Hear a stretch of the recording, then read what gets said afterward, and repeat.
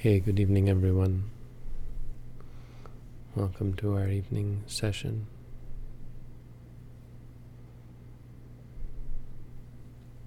I was invited next month to give a couple of talks. And one of them was asked that I give a talk on wrong mindfulness. And there actually is a term, right? There's right mindfulness and there's wrong mindfulness.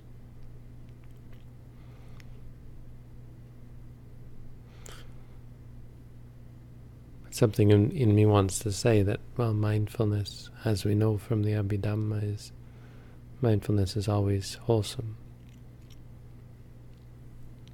In the sutta, the Buddha said, Satincha kwahang bhikkhave sabbatikang vadami. Mindfulness, I tell you monks, is always useful. It's always good.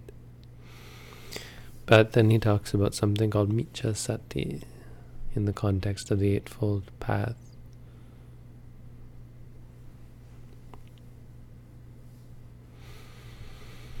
But I think it's a little misleading for us to say wrong mindfulness. I mean, technically, mindfulness is always right. It's always good.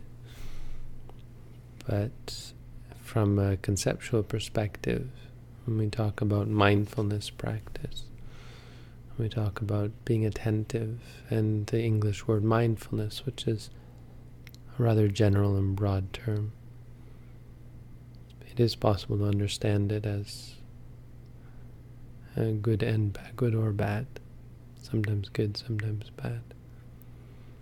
So I thought I'd talk a little bit about ways that the practice can go wrong. I'm not specifically talking about the state of mind that is wrong, but when you're practicing meditation, right, what can go wrong? This is quite interesting, and I think this was really what they're trying to get at with this invitation. They want me to talk about how the practice can go wrong. When you're practicing meditation, what can go wrong? How do you know you're practicing well, right? Sometimes there's this doubt, am I doing it right?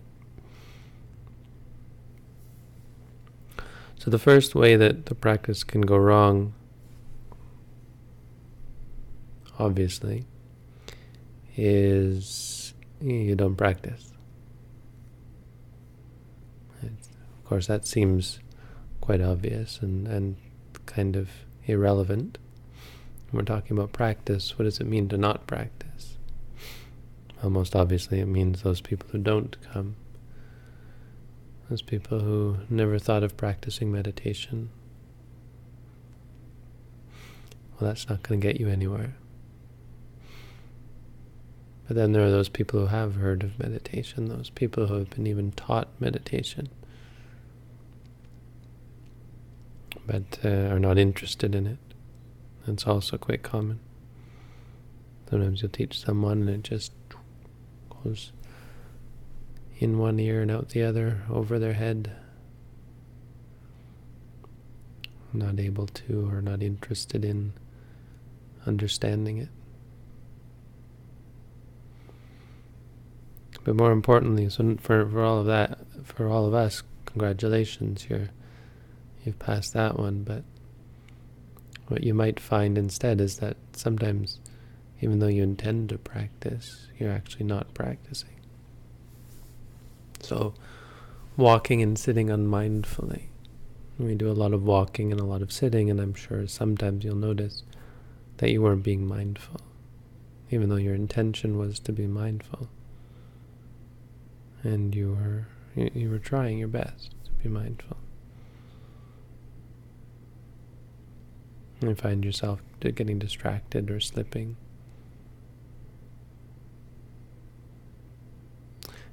back into old habits. So unmindfulness is, of course, the first way that the practice can go wrong. And what's the result of that? The result of that is generally just a lot of stress and suffering. Of course, if you don't ever practice mindfulness at all, Your life is going to be full of stress and suffering, as most people's are. I mean, potentially, of course, it is possible that things will be good for a while, but it's quite uncertain, because you're very easily sidetracked and get caught up in unwholesomeness. As a meditator, meditating unmindfully, this is where it becomes stressful. Your movements are unmindful, and so walking back and forth and sitting like anything else can cause a lot of pain and aches and so on, because of the tension in your body, the stress in the mind. Make you tired, make you unhappy, bored. Easy to get bored if you're not being mindful, right?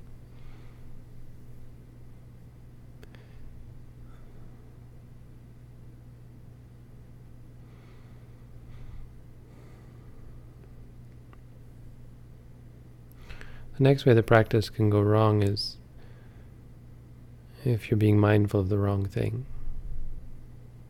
And this, of course, comes in many ways, in many forms.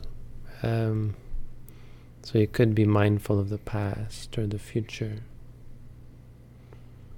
If you get lost thinking about the past, sometimes in meditation it is possible that or it does happen, that you get caught up in the past or the future, thinking about things that happened, or planning about things that you're going to do, right? It's quite common for meditators to get lost in planning or reminiscing. And that is considered a sort of a mindfulness. In the Pali, the word mindfulness is actually imprecise, but it's sati in the sense that your mind is focused on something, that you're recollecting something, that your mind is focused on something. It's just focused on something that's not really useful. The past and the future are problematic because of the effort it takes to be aware of them, but more importantly because they're not real. Right? The past isn't here, doesn't actually exist except in your mind, and so the result of living in concepts, in memories, or planning about the future, the result of living in these make-believe realms is stress and delusion, because it's very easy to get lost. For example, the past, you get caught up in emotions about the past, or the future, you get caught up in planning and get lost in potentialities that may never come to pass. So there's a lot of illusion. It's not real. More common, though, or equally common anyway, in meditation, is focused on something not past or future, but still focused on an object that is not present. This means a concept. So meditators will often talk about how they're daydreaming. Right? That's a simple example of how they start to imagine themselves here or there or in some situation. But there are actually meditations that involve focusing on a concept. And so this is a common misunderstanding, or not misunderstanding, it's a common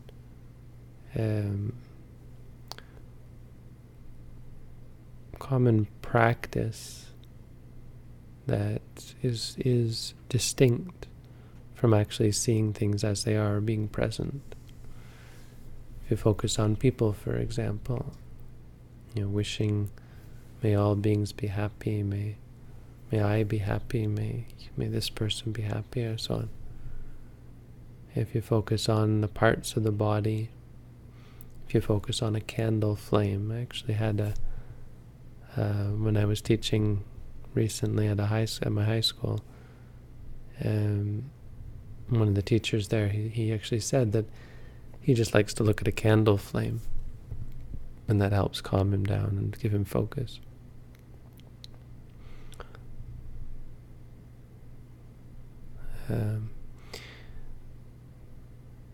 So a concept is a common object of meditation. We have an idea or an image or a thing in our mind that we conceive of, and we take that as our object of meditation, which is actually fine. I mean, it's a valid meditation practice in itself. There's nothing bad about it. It's quite good. But the thing about concepts is that they are distinct from reality. They're pleasant, they're satisfying, they're controllable, they're predictable. When you live in a world of concepts, you can make them any way you wish.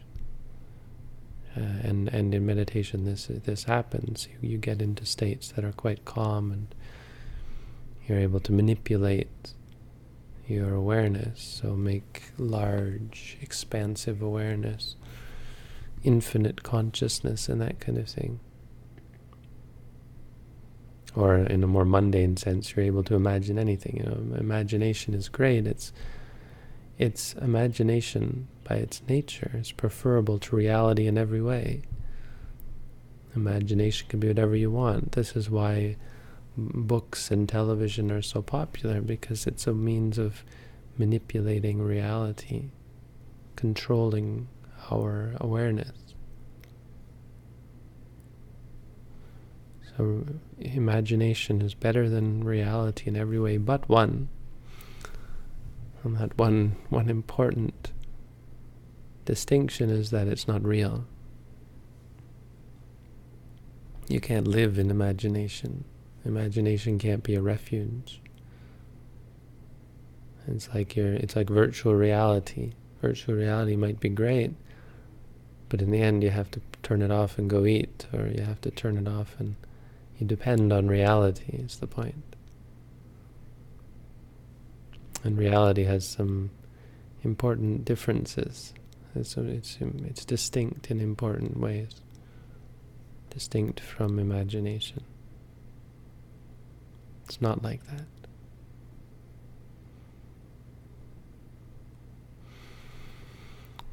So that's important to be clear about, to be aware of, that we're trying to be conscious of reality. And so why we have you focus on your feet moving, your stomach, why we're not doing meditation on a concept or something, why we're doing actually very mundane exercises, because we want to learn about reality.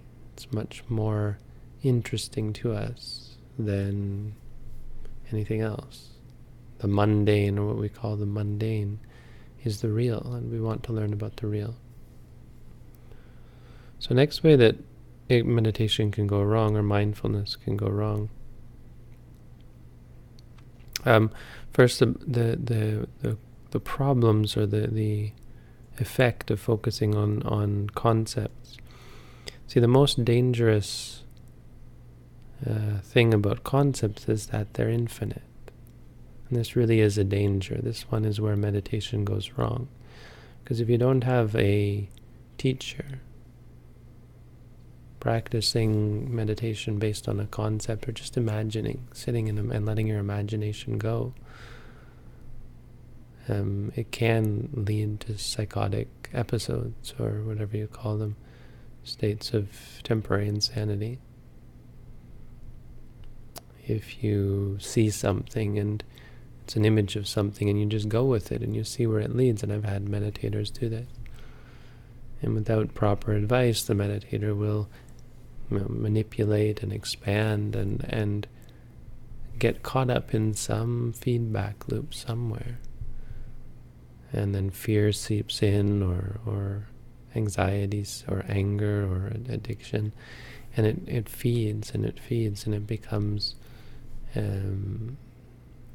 dangerous to the mind. I mean, it's not incredibly dangerous. There are people who kill themselves because they get to such a wound up state, but I think that's rather rare.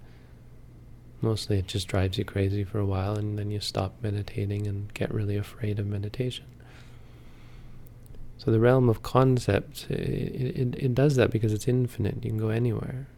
You can easily get caught up in who knows what, any number of, or an unlimited number of dangerous feedback loops. Now, that you don't have that problem with reality. Reality is not going to get you caught up in anything. Reality is just going to, at worst, it's going to be stressful. It's going to be uncomfortable. But at best, it's going to help you become invincible. At best, it's going to teach you. It's going to teach you to see things clearly. It's going to teach you enough so that you no longer react to experience, because all of our imagination, all of the concepts, people, places, and things that we live with, they're all based on experience, on reality. They all have reality as their root. You can't have concepts without reality. Once you understand reality, then the concepts that you live with, that you work with, become innocent, become innocuous. But there's still problems. So the big problems that come up in meditation is attachment. And so the first attachment that a meditator comes to is the negative attachment. You start to practice properly, and it's not very pleasant. You see impermanence, and you think something's wrong. I must be doing something wrong because this sucks. Meditation is not pleasant. It's not comfortable. This isn't this isn't the peaceful, blissful thing that you see you read about in books or see in movies, people meditating, smiling, right? You're sitting here crying and moaning and stressing and freaking out in your room, and you're thinking, must be doing something wrong. Aversion is the first one. The stress that comes from looking at the things that we normally try to avoid. It's a great stress involved with that.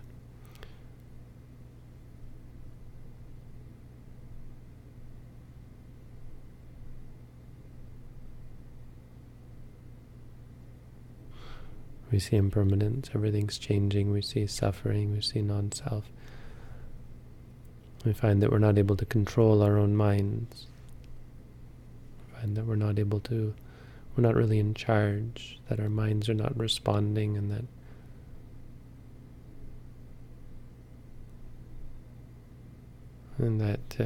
it's out of our control. The second way that meditation goes wrong, because eventually you start to accept. You start to see that there's nothing wrong with impermanence. It's just the way things are. All it means is, the real problem is the clinging. Reality has no problem with us. We have a problem with reality. And so as you become more familiar with it, you become more comfortable with it in the sense of it not bothering you. And so the problem which some of you here are most likely to encounter is the problem of good experiences. As you get more comfortable with the practice and more proficient and stronger in mind, there will come a point where all of this early stress and suffering, and I think you're all getting there as it's becoming more comfortable, or you're getting more stronger, is the positive. You get stuck on the positive. So the texts talk about the problem of good experiences.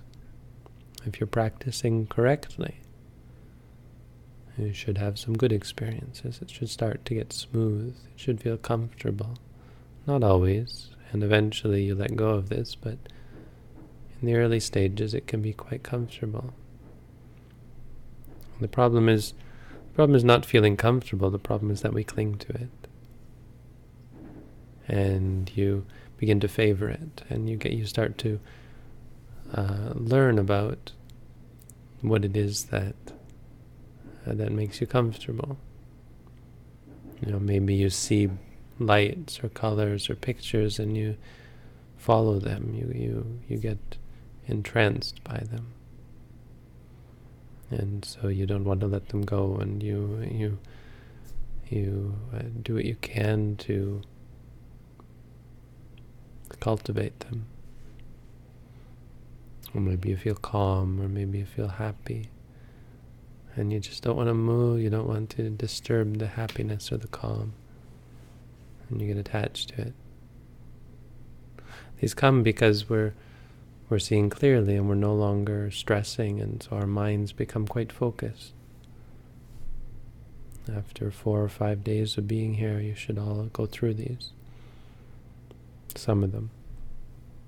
Maybe you start to know things and understand things about yourself. Maybe you start to have exceptional experiences of clarity of knowledge. Magical sense. You start to read, be able to see things far away or hear things. Some people have clairaudience, clairvoyance. Some people remember their past lives, these kind of things. Magical powers, they say, can come, which are kind of neat. And if they don't come, it's even worse, because you might be waiting for them to come or looking for some kind of extraordinary experience. But more common is the meditator will start to understand the problems in their lives. They understand themselves better. And so they go with that. They start to work out their problems and get lost in worldly knowledge, which is good. Meditation does help you solve everyday problems. It's just that when you're doing that, you're no longer being mindful. And so, while it's practically speaking good, from the point of view of meditation practice, it's not good. I get caught up in it.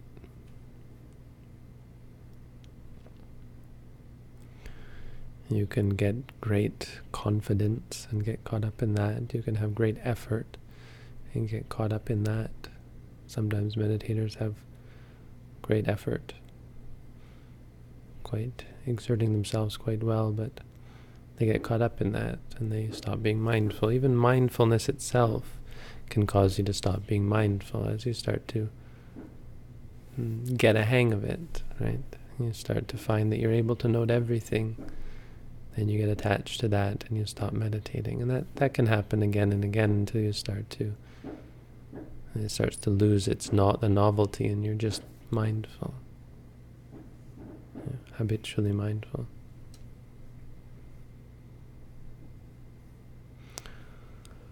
So these two, clinging to the bad and clinging to the good. Now, both bad and good are valid objects of insight meditation, but here's the point. If you cling to the bad, you're quite likely to stop meditating. And this is what leads meditators to run away when they can't handle the bad, things they don't like, the stressful. Those who get caught up in the good probably won't stop, and in fact might become quite confident and quite attached to the meditation, but they don't get anywhere. This is called Sukha Patipata Danta Binya, a person who has pleasant practice, but because they're clinging to the pleasantness of it, and their faculties are not sharp, they progress slowly.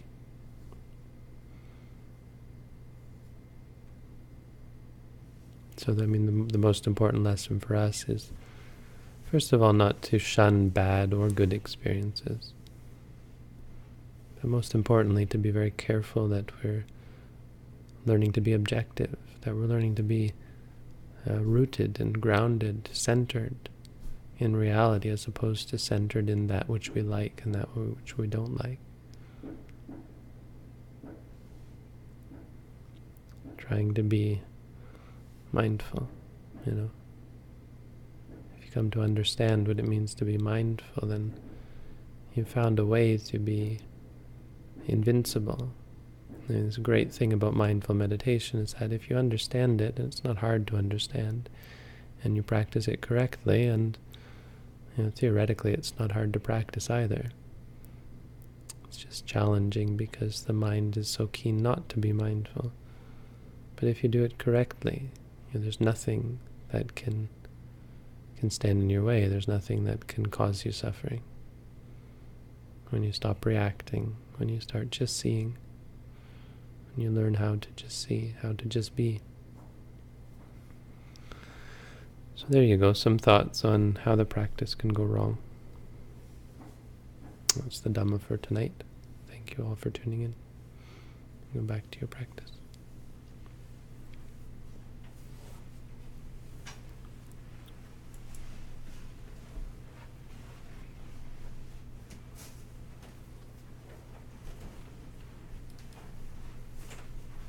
So again, I have answered questions elsewhere, but we're experimenting with just answering questions on the site because it kind of is a happy medium between not answering any questions and just answering every question. Because it's static, people can post questions throughout the day, throughout the week, and eventually get answers. If it ever loads, it's not loading for me right now.